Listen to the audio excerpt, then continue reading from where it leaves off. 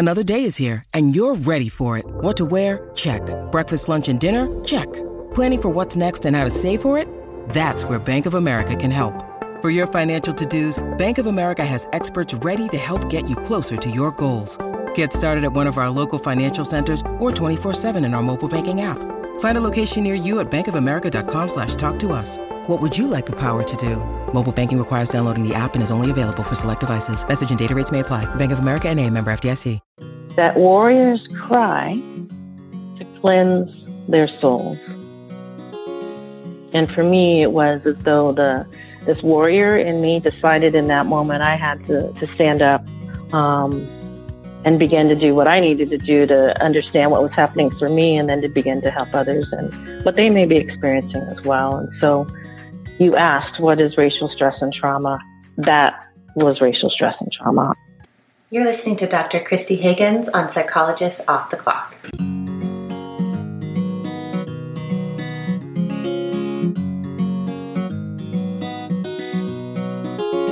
We are 4 clinical psychologists here to bring you cutting-edge and science-based ideas from psychology to help you flourish in your relationships, work, and health. I'm Dr. Debbie Sorensen, practicing in Mile High, Denver, Colorado. I'm Dr. Diana Hill, practicing in Seaside, Santa Barbara, California. From coast to coast, I'm Dr. Yael Schoenbrunn, a Boston-based clinical psychologist and assistant professor at Brown University.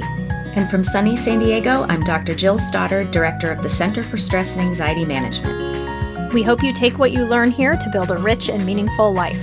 Thank you for listening to Psychologists Off the Clock.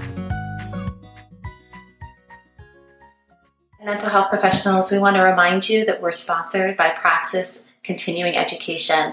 You can really transform your practice and your life with the latest psychological theory and its application through Praxis. They offer online courses, both on-demand courses and courses that are live online. Some of the upcoming courses for the summer include ACT in Behavioral Analysis, a 9-week consultation course, Foundations of Compassion-Focused Therapy, Fundamentals of Dialectical Behavior Therapy, and Acceptance and Commitment Therapy with Parents. We have a coupon code for $50 off the live online courses on our website if you go to offtheclockpsych.com. In light of current events, we here at Psychologists Off the Clock wanted to replay an episode that we recorded with Dr. Christy Higgins almost a year ago on healing racial trauma. Dr. Christy Higgins is a community healer, African-centered psychologist, and professor who takes a holistic approach to healing mind, body, spirit, and community. She is founding member of Safe Black Space Community Healing Circles and is committed to promoting health and wellness, particularly in the Black community. Dr. Christy Higgins earned her PhD in counseling psychology from The Ohio State University and has a multifaceted career as a clinician, educator, consultant, trainer, university administrator. Currently, she's professor at California North State University and at Alliant International University, where she teaches courses in multicultural counseling and therapy skills. Dr. Higgins has expertise in racial stress and trauma, African American mental health, multicultural psychology and diversity issues, and spirituality and mental health. She offers trainings and tailored workshops in these areas. In 2016, she was awarded the Community Healing Award by the Community Healing Network for her collaboration with SAGEN and the Association of Black Psychologists. We hope you find this episode as helpful as we have here at Psychologists Off the Clock. Welcome, Dr. Christy Higgins. Thank you. It's good to see you again. Good to see you as well. Thanks for inviting me. We were just talking about how it's been about 10 years since we've seen each other, and it's definitely flown by. And you're in doing so many different things than when I knew you at Davis. So I'd love to start with talking about Safe Black Space Community Healing Circles, which you've created. And it seems important when we talk about those. Maybe you can start with the story of how they were developed and what they were born from. Sure, I'd love to. So Safe Black Space Community Healing Circles started a little over a year ago, actually in April of 2018. Yeah, 2018. We're in 2019. Hard to believe how quickly time goes, right? And they really began at a kind of grassroots effort after the killing of Stephon Clark, a young unarmed Black man here in Sacramento by the Sacramento police. And if you don't know the backstory, or for people who do not, I'll lay the groundwork a little bit because it's really relevant to how the community healing circle started. So Stephon Clark was killed. He was unarmed. In the end, the facts showed that he was holding only his cell phone. He was killed in his grandmother's backyard early in the morning hours, and about 20 rounds were fired at him, and 8 of which actually shot him, primarily in his back and side. And so when he was killed here locally in Sacramento, there was just a huge kind of community reaction to this killing. Because as you know, and many folks know, there's just been an ongoing kind of very clear disparities in terms of the killings of Black men and women kind of for many, many years.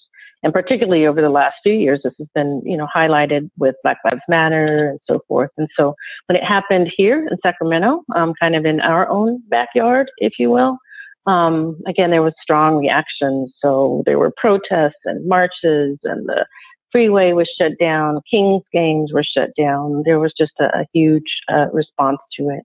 And Stephon's brother, Devontae Clark, actually had a very clear kind of emotional reaction to what occurred. And so very publicly, he was seen just expressing what was going on for him and demonstrating what really looked like kind of distress and trauma and grief and overwhelm. And kind of related to that, an aunt, a family member kind of made a real public cry and said, where are the mental health professionals? Where are people that are able to help us, to help our community right now?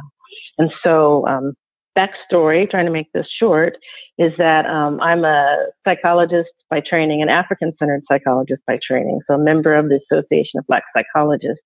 And I had actually been doing work for many, many years, actually related to healing and health with African-American people, but in particular related to what's called the Emotional Emancipation Circles.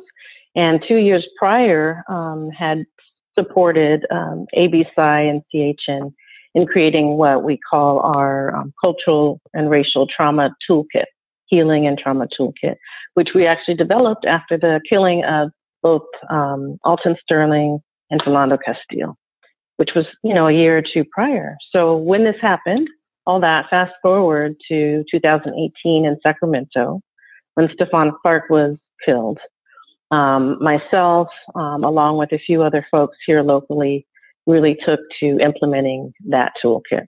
And so Safe Black Space was born. And so Safe Black Space, it's an opportunity for people who identify as African ancestry, who have been triggered or impacted by issues of racism and oppression, whether it is the killing of Stephon Clark or some of the regular kind of day-to-day microaggressions and acts that may occur to us personally or more publicly to others, to be able to come together and to have a safe and a sacred place to talk about what we're experiencing, to understand some of the historical implications of racism and how it shows up systemically and personally and in our communities, and then to begin to really heal ourselves and make different choices in terms of how we take care of ourselves. And that's a nutshell, really, of kind of what we try to do. But that's a bit of the background, the backstory, at least, of how Safe Black Space community healing circles were born. Mm-hmm. Well, I look forward to diving more deeply into the toolkit and what's offered there. And before we do so, it seems important to define some terms for people, because some of the areas of specialty that you have are in racial trauma, and it would be maybe helpful to start with maybe defining 3 terms: one, racism, and second, trauma, and then racial trauma, and what that looks like. Sure. Racism, we often think about it, and at some level it can be, individual racism, right? Where we may prejudge, mistreat someone based particularly on their phenotype of how they appear racially. But really what I'm referring to and talking about as well are the larger systemic issues, the institutional racism, where structures have been intentionally put into place that indicates, suggests, states, sometimes quite literally, that there's one group of people that is better than another, or that holds more power than another, right? And so, particularly within the United States, and really quite internationally, but I'm talking about the U.S. at this point in time. There are structural kind of institutional racism that has existed, since the beginning of this country. And so racism has to do, and particularly as I'm talking about with Black people, some of the ideas that we are inherently or genetically inferior, in particular to people who are white. Okay, and so when we talk about racism, and then we begin to talk about trauma, many of us have experienced trauma regardless of our racial, ethnic, cultural background, right? Or we may have experienced stress. And stress is kind of that normal, everyday stuff that we live with, right? Most of us have bills to pay, or we may have children or elders or family members that we're helping to take care of, or we might have health issues. So stress, right? Versus trauma is kind of that next level, that next layer of what can be called toxic stress, or these wounds that are very difficult to heal from. And that may actually suggest, when you are in a traumatic situation, that you might be in fear of being killed or threatened in some way. And so there's racism, right? And then we've got trauma, and then you tie the two together. What we're talking about is racialized trauma, or sometimes what is referred to as post-traumatic slavery syndrome, or PTSD in a kind of different way. But this idea that, again, because of one's race, that you are specifically, potentially targeted and or have reactions based on the idea of who you are and your race. So the idea of trauma, just to kind of speak to that, right, is when a person may experience, witness, or you're confronted with an event or events that involve actual or threatened death or serious injury, right? Or when your integrity of who you are, or of yourself or others, is compromised in some way or is threatened. And so you feel intensely fearful, angry, helpless, maybe kind of horrified in those situations. And then when we think about kind of historical and racial trauma, it's the idea of this cumulative kind of emotional, psychological wounding that has occurred over time, over our own lifespan, perhaps, as well as across generations of people who identify as African or as African American. So it's kind of this idea of massive group intergenerational trauma that has occurred. And so we're thinking about things that have been historical, so Jim Crow, so the implications of that, of course, enslavement, and then even right now, kind of more current practices around like stop and frisk, racial profiling, and those kinds of things. Mm-hmm. Right. And how would someone know if they were experiencing racial stress or trauma? What is it? How does it show up in the body and thoughts and emotions? Right. That's a great question. I actually want to start with just an example of how it showed up in me, because sometimes we're not even aware, obvious of what it might look like or be like. And so something I share that's really quite personal, but it's, I think, a really good example is, I was telling you the toolkit was developed a couple summers ago, and it's actually 2016 after the killings of Philando Castile and Alton Sterling, right? There were two Black men that were killed kind of back to back, that were either unarmed or armed, but with a permit and that kind of thing. That was also just a very challenging time, and one for me in which I was helping to implement some of these circles and educate folks about this work I'm sharing with you right now. And I found that there was a stretch of days, 2, 3, maybe 4 days in a row where I just wasn't feeling myself. And I couldn't quite pin down what was going on, but I was waking up kind of super early in the morning, like every morning about 4 o'clock. I wasn't sleeping well in the first place. My appetite was just not itself. I wasn't hungry. I felt super irritable at everything and everyone. And I was kind of noticing and just witnessing all the acts that I felt were oppressive or racist that were kind of going on around me. And at one point, maybe again, within a week or so after those 2 Black men were killed, and I was experiencing all these things, and I woke up again at 4 o'clock in the morning. I just got up. I was like, this is crazy. Let me just get up. I kept trying to force myself back to sleep. And then I just started crying, like sobbing, literally, brought to my knees for hours and hours and hours, like throughout the entire day. I couldn't stop. I kept having kind of flashes and memories of, seeing some of the police coverage of the killings of these men, and kind of the stories of their families, of just things I didn't quite even know what was happening for me. And so it wasn't until maybe late until that day or later until that evening, that afternoon, that I finally kind of stopped. And for me, I tapped into some of what I had learned through African-centered psychology. And it was this quote that kind of came to me, and it's a Tongan saying, and it says, warriors cry to cleanse their souls. I'll say that again. It's so powerful, right? Just take that in. That warriors cry to cleanse their souls. And for me, it was as though this warrior in me decided in that moment I had to stand up and begin to do what I needed to do to understand what was happening for me, and then to begin to help others and what they may be experiencing as well. And so you asked, what is racial stress and trauma? That was racial stress and trauma. I was feeling traumatized, overwhelmed by what I had witnessed, by my own kind of personal experiences that were tapped around issues with law enforcement, family kind of history and background, things that I didn't even know kind of were going on.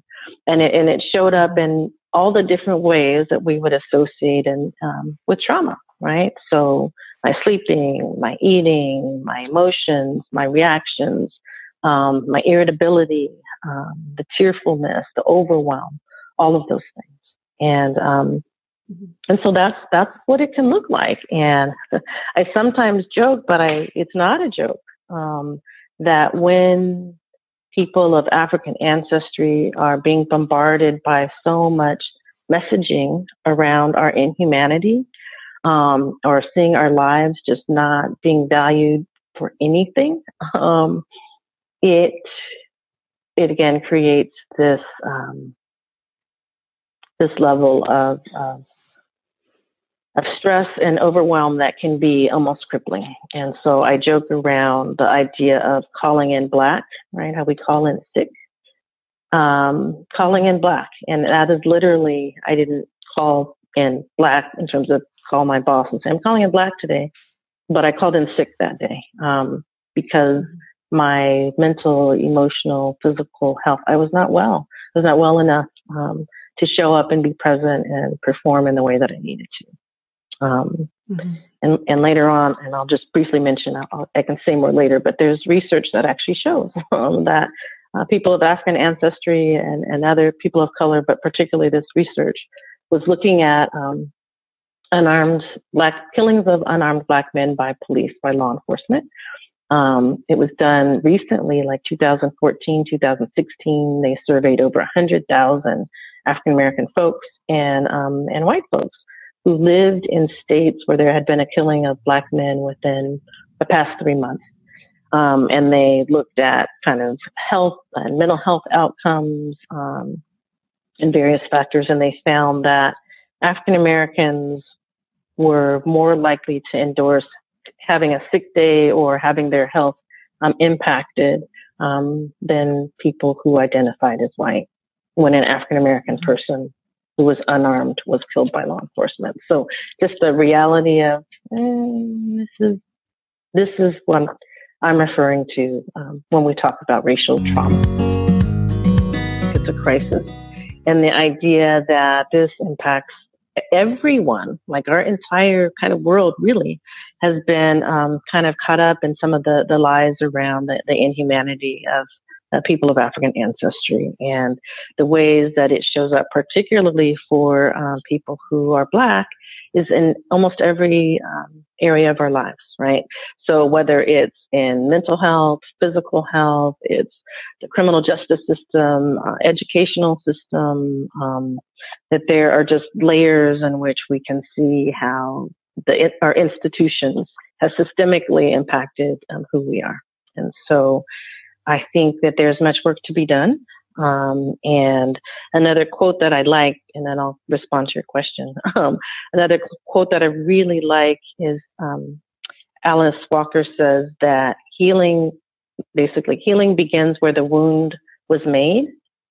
Healing begins where the wound was made, or must really begin there. And when we think about, again, the historical legacies of racism, implicit kind of bias, and all of these things that are so present for us right now, that there's work to do on lots of different avenues, and that I have come to realize that my avenue is around helping people understand that there's healing that needs to be done individually and at the community level. And how do you teach the emotional wellness skills? How do you do that healing? Yeah. Okay, so some of it is just awareness, like there's something going on, people, right? Like let's just acknowledge that there's something going on, and it can be related to race. And again, not everything, I want to just state, not everything is related to race and racism. I understand that. And we're complex beings, right? Where we have multiple intersecting identities. And so part of what I'm doing or wanting to do for the Black community is just recognize that this is part of our story. Okay. The idea of just health and mental health and wellness, and how race and racism and oppression can be a part of that. So that's just the first step, is just awareness, right? And then a piece of that is the unpacking of what is ours and what is really our strength. What is the resilience that is true to who we are as people of African ancestry? Because, gosh, there's so much to say, Diana. I'm going in all these different directions. So let me just finish this thought. So part of it is understanding, again, what the history is, so that then you can begin to engage in behaviors or decisions about yourself, your family, your community that are going to be good and healthy for you. And so you had mentioned for me in my previous quote that there was something bigger, like this idea of source, or the universe, this divine force. And part of what African-centered psychology really talks about is very, very spiritual in nature, not necessarily religious. So it isn't about proselytizing or having someone engage in any particular religious belief. But this idea, as it connects to some of the historical connections and cultural connections, that we are spiritual beings manifest in these material bodies, and that the idea that there's this divine order, this divine force that's always kind of working on everyone's behalf. And so part of what we talk about in healing circles, part about self-care as it relates to me, and in these circles, is being able to really connect with that truth, versus kind of the understanding and the unpacking of the lies that disconnect us from that truth, and from who we are. And that tell us that in whatever ways, because we show up with darker skin or Black skin, that somehow that makes us inferior. So it's a kind of challenging of that. And then we teach other kind of real just practical skills. There's a lot of real powerful things that happen both in safe Black space community healing circles as well as in the emotional emancipation circles. Some of it is affirmations. So sharing just positive quotes, some of which, I'm sharing with you today, right? That kind of allow us to rethink, to reimagine, to conceptualize ourselves in different ways, or to understand what we might be going through, right? Also real practical skills. So teaching kind of deep breathing, diaphragmatic breathing techniques, or strategies that we engage, particularly in Safe Black Space, and having people kind of write out just what's a note card that they can take, that they identify, that they take with them around something that they're going to do to take care of themselves throughout the next day, weeks, or months to come. Can you describe for us a little bit about what the Safe Black Space groups look like and what their structure is? And actually, I want to back up and just acknowledge that I'm kind of simultaneously describing the work that I am doing and that we are doing here in Sacramento, which are called Safe Black Space Community Healing Circles, which evolved out of the work of the toolkit that I was describing earlier, right? Which is really, I want to call them the baby or the grandchild of the emotional emancipation circles, which were developed by the Community Healing Network and the Association of Black Psychologists. So there's lots of overlap, and there's also some differences. So I'm going to kind of speak real generally, but also just acknowledge there's a few different things I'm describing at the same time.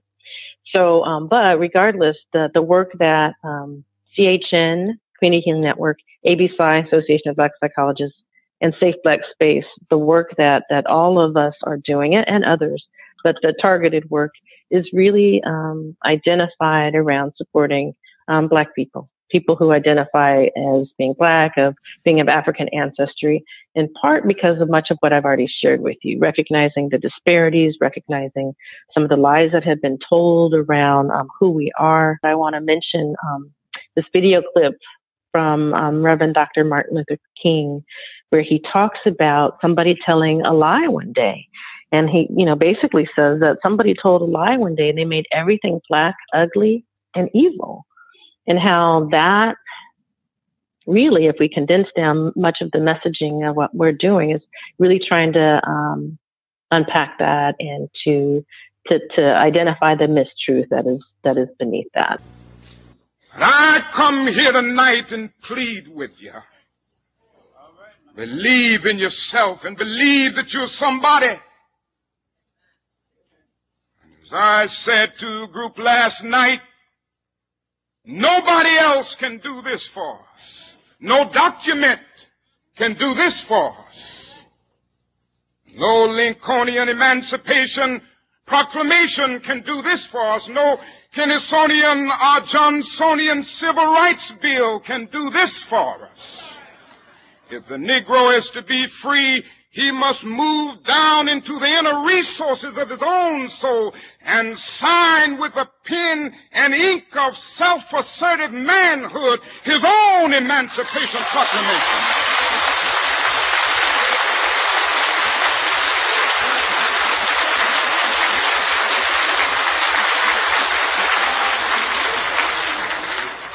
Don't let anybody take your manhood. Be proud of our heritage. As somebody said earlier tonight, we don't have anything to be ashamed of.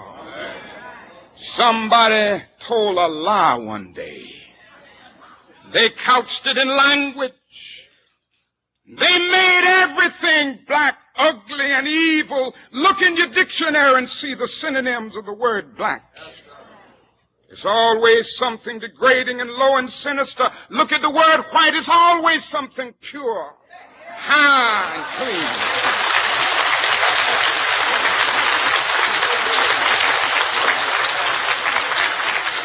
But I want to get the language right tonight.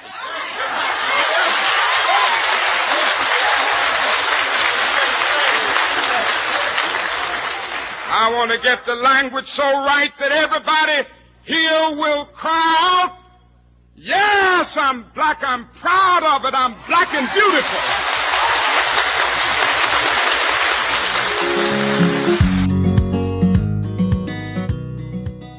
Also in that, understanding that there's been a lot of trauma that has happened to Black people as a result of that lie, right? Through the enslavement process, through civil rights, through Jim Crow, through even now, many of the experiences that we're having. And so because of that, I use this analogy for why these circles are specifically just for Black people. And it's this idea that, sometimes we can be re-traumatized unintentionally when we are in mixed company, people who identify as being Black, or we can feel as though we have to take care of people who are white. And right, we've heard of the phrase of white privilege or white guilt, or now even the terminology white fragility, right? Or people who are Black and feel like, I'm going to come across as an angry Black woman. And, so I say all this just to lay some of the groundwork about why it's necessary just for Black people to come together to address their own family wounds and to kind of take care of some of the intentional psychological oppression that has happened as a result of our history. And so I just want to use the analogy. Sometimes we get a little pushback when we say, okay, well, this space right here is just for people who identify as Black or why, and that kind of thing. And I just want to use the analogy similar, like perhaps to the Me Too movement, right? When we think about sexual assault, when we think about women in particular who may have been victimized by a man or someone who identifies as male, and we intentionally create spaces for women only to take care of managing their trauma as it might relate to sexual abuse. It's a similar dynamic to what we're talking about here, right? Kind of creating a safe space for people who've been traumatized by a more dominant kind of culture to come together and to heal themselves.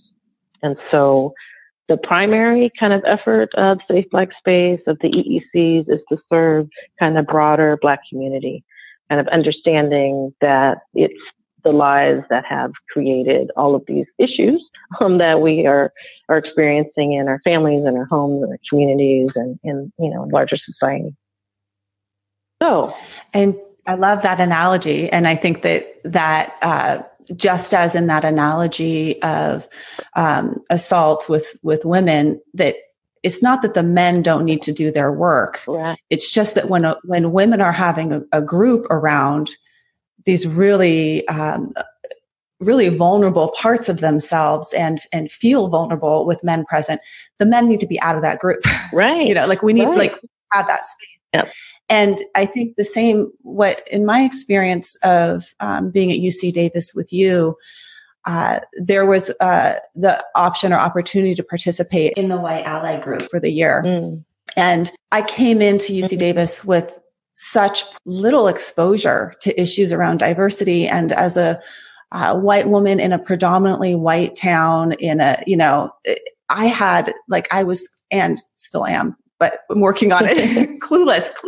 Mm. And what was so important was for me to be able to go into and feel some of the pain in that group without being what you're saying, without having to then be taken care of by my Black colleague or by people of color in our program. That's not that actually, and I see that also showing up in the men-women dynamic around sexual assault, sexual trauma, all of that. So I think you're talking about something that's really, really, really important, and that also white people need to do their work as well, and finding groups or finding ways to also experience pain. And I think that part of the problem is emotional avoidance. Yeah. And part of the problem for white people, only speaking for myself as a white person, is my own emotional avoidance, because I can emotionally avoid. Mm-hmm. And when Steve Hayes talks about the values and pain being on two sides of the same coin, in order to contact and connect with the values around changing racism or making systemic change or grassroots change, we can't do that without being open to experience pain. Right. Right. Yeah, absolutely. I mean, I totally agree that it's uncomfortable doing this work, having these conversations, being willing to be courageous and take the risk, on all sides can be challenging. And I think that again, I'm not white, so I can't say exactly, but I think you are really tapping into something that is super important. And I was smiling. I know folks can't see us, but I was smiling when you made the comment about white people have to do their work. I frequently do, various trainings with sometimes mixed groups of folks, sometimes primarily African Americans, sometimes only African Americans. And that's a phrase that I talk about is like, we have to do our work as Black people, white people need to do their work, other groups as well, right? LGBT folks, like we need our own kind of safe, sacred spaces to really process, to understand, to learn, to grow. And we need to come together as well, right? And be able to have opportunities to work through all of these wounds, right? That I've been talking about. Yeah. And I also would love to address some of the real deficits in psychology training programs. Mm-hmm. Can you talk about, because, first of all, I want to kind of rewind. If you have somebody coming into your practice that's talking about things like, I'm not sleeping as well, my appetite is low, I'm depressed, I'm having a hard time going to work.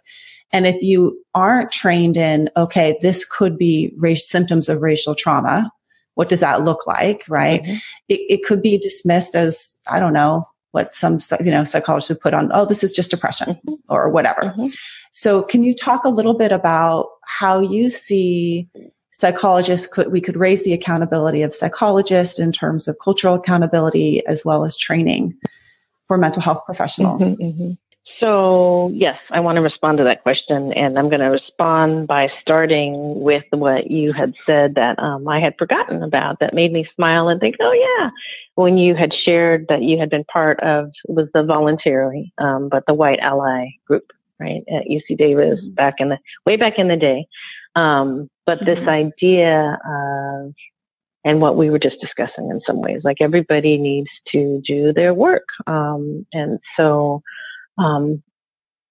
for psychologists, whether you are entering the field, or whether you are finishing internship or just getting licensed or you're old timer, but just this idea of, staying connected, being self-aware, being willing to kind of grow and learn.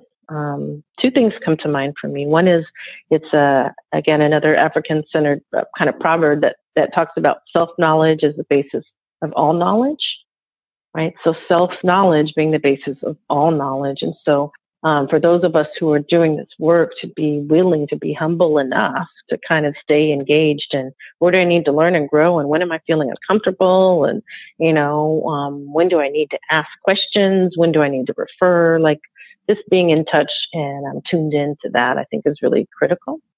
The other thing that comes up for me, it's not a term we use as much in psychology. It's more of a medical kind of field, but I think really used in the medical field, but it's really applicable, and that's cultural humility, right? Cultural humility, and basically it's the idea of being culturally competent, right? That never ends, that we're always learning and growing, and that we're willing to kind of use our clients, our patients, for their expertise and not quote unquote use them like, right, they have to educate us on everything and we become the student and they're the teacher. But to be willing to be engaged in a process where we're humble enough to say, I don't know, or where can I learn and grow? And so I feel like those are two kind of critical pieces, right? Being willing to be self-aware, being willing to engage in cultural humility, to stay on this path indefinitely. And I think the other part I didn't quite say, but alluded to, is this idea of community. Or, when you talked about your White Ally group, or I was reflecting at that time we had diversity dialogues, right? And we bring everybody together. Or I was doing a group at the time called Sister, which was just for Black women. Or, where was I going with that?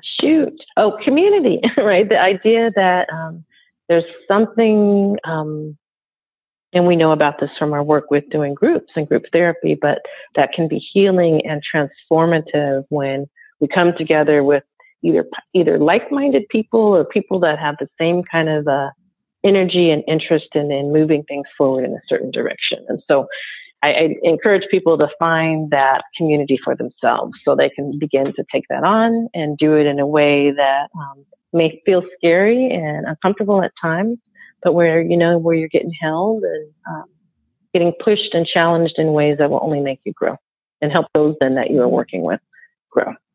Mm-hmm. And what you're also, I think, alluding to is who is at the table of these training programs. Yeah. Because when I came to UC Davis, there were people with disabilities at the table that were my leaders and trainers. There were people of color. There were women. There were, a whole, LGBTQ people. It was a whole rainbow of people with perspectives and strengths that they brought. And most psychology programs at this point are white males. Debbie talks about, she got her PhD at Harvard, and she talks about all the pictures on the wall of her meeting room of all these white males. Right. And there being maybe one or two in the history there of women. Wow. Probably white women. And that, when you look up and that's what you see, and then that's what the offerings are, the perspective. And so I am also interested in, and I think this is a bigger picture of also making systemic change of that we need to change who's at the table doing the training and who's at the table of our, in our leadership as well, making systemic policy. And one of the questions that you write in that just made me pause, and I really found it powerful that you wrote in the toolkit, is that when you invited people when they're working on the toolkit and Black people are making decisions in their lives to ask themselves, is this good for me? And is this good for Black people? And then it also made me think, okay, how could we extend that as a larger community to at a systemic level of when we're making decisions, whether it's who are we hiring for our psychology next clinical psychologist trainer, or who are we taking on our internship, looking at what is the impact of making this decision on African Americans, and how can we make it better? Because the disparity is there. Right. And we have to work on shifting that. I mean, I think one of the reasons that we love to talk about it within the healing circles themselves is, again, just to get Black people thinking about what can we do internally for our communities. How can we make sure that we're taking care of our own, because there is no guarantee. History has shown us that there is no guarantee. There's no one coming to rescue us as a people. And so that is part of, this intention is just planting these seeds within people of African ancestry to kind of re-engage with their power and their ability to create change wherever they may live and work and be and have influence. And so the idea of, creating the same narrative, the same idea, the same messaging that could be integrated from others, on a larger perspective, I think could only, again, create transformation and change in ways that are needed. And I'm going to use a phrase that young people use called woke. We need more woke, people who are awake and conscious and aware, who are in positions of power and leadership and policy and policing and, so forth, to be able to say, hey, let's take a look at, kind of what this particular law or this policy means for, in particular, Black people, because we know when we look at, again, all of these factors, they are, unfortunately, we are often at the bottom of the totem pole. And so rather than discount, dismiss, not consider, what if people began to be more conscious of that? I agree. Yeah. What are you seeing as the outcome of people that participate in your groups? What do you see happens for them? Wow, thank you for asking me that. I was just going, wow, because we have another Safe Black Space, which is scheduled for this Saturday. And so we just have sent out another kind of email blast, and then I'll get usually a few emails of, folks who are like, count me in or add this person to an email. And so I say that to share that it's a powerful, wonderful, amazing experience for the people who participate. And so I want to speak to Safe Black Space just first, right? So these are the healing circles. They started after Stephon Clark was killed. We implement much of the toolkit. They're kind of 3-hour sessions that we take kind of on the road as we might get requests to come to a particular maybe faith community or a community organization or a program, service program. And so there are about 20 or so kind of volunteers that have kind of gone through this training around some of what we're talking about. I've read the toolkit, and there are small group facilitators, and we integrate, again, lots of cultural, appropriate, contemporary, historical factors to make this real. And so movie clips, audio files, affirmations, some of the quotes that we've shared. And we use, these circles are about 3 hours long. We use about 1 hour, not exactly, we kind of go with the flow, but the first part is really around just education. What are signs and symptoms of racial trauma and stress? What does it look like? What's the history of racism and oppression, and how does it show up in our lives? The second part is really we break into small circles and we talk, and we kind of use ground rules and a talking stick and, a process where every person is held and heard and listened to. And then we use the third part to then talk about like resources and self-care and how do you take care of yourself. And so there's kind of a structure to it. We use dancing, we use drumming, we use libation. So it's kind of interwoven with all these special, sweet, amazing things. There's laughter. Sometimes there's tears. And we informally gather feedback, like, what are you taking away from this? And people, it's so amazing to me. And I think that's why I continue to do this work. Because people are like, I didn't even know I needed this. I've learned about kind of more about who I am. I've learned that community is important to me. People come back. So originally we thought, these are kind of like pop-up crisis intervention kind of things that we're moving through the community. But we have folks that are like, no, they come back multiple times. Folks are like, hey, I want to volunteer. So we're kind of just now, in terms of the Safe Black Spaces, actually creating it into a nonprofit. And kind of creating some more structure around it. But that's some of the takeaway from that. And really what the idea was, if people did these kind of one-time Safe Black Spaces, or so we thought, that we could then feed them into the EECs, the Emotional Emancipation Circles. And the EECs have like a 8-session curriculum that were, like I said, developed by ABPSY, Association of Black Psychologists, and the Community Healing Network, and the community actually way back in Ferguson. They're happening internationally, and they integrate in each session a particular kind of African-centered value in many of the things that we do in Safe Black Space. So it's almost like Safe Black Space is an intro. It's just a drop in the bucket. It's into the EECs. And so those are ongoing groups that meet kind of over, I said, 7 or 8 or 9 different sessions with the same people, and do a deeper dive into the topics that we're talking about. And people who do those, just a small example, there's a woman now who's become a good friend of mine, and we just had dinner last week. And she is someone who heard me present about the EECs maybe 3 years ago. She said, if you ever do one, I want to become part of one.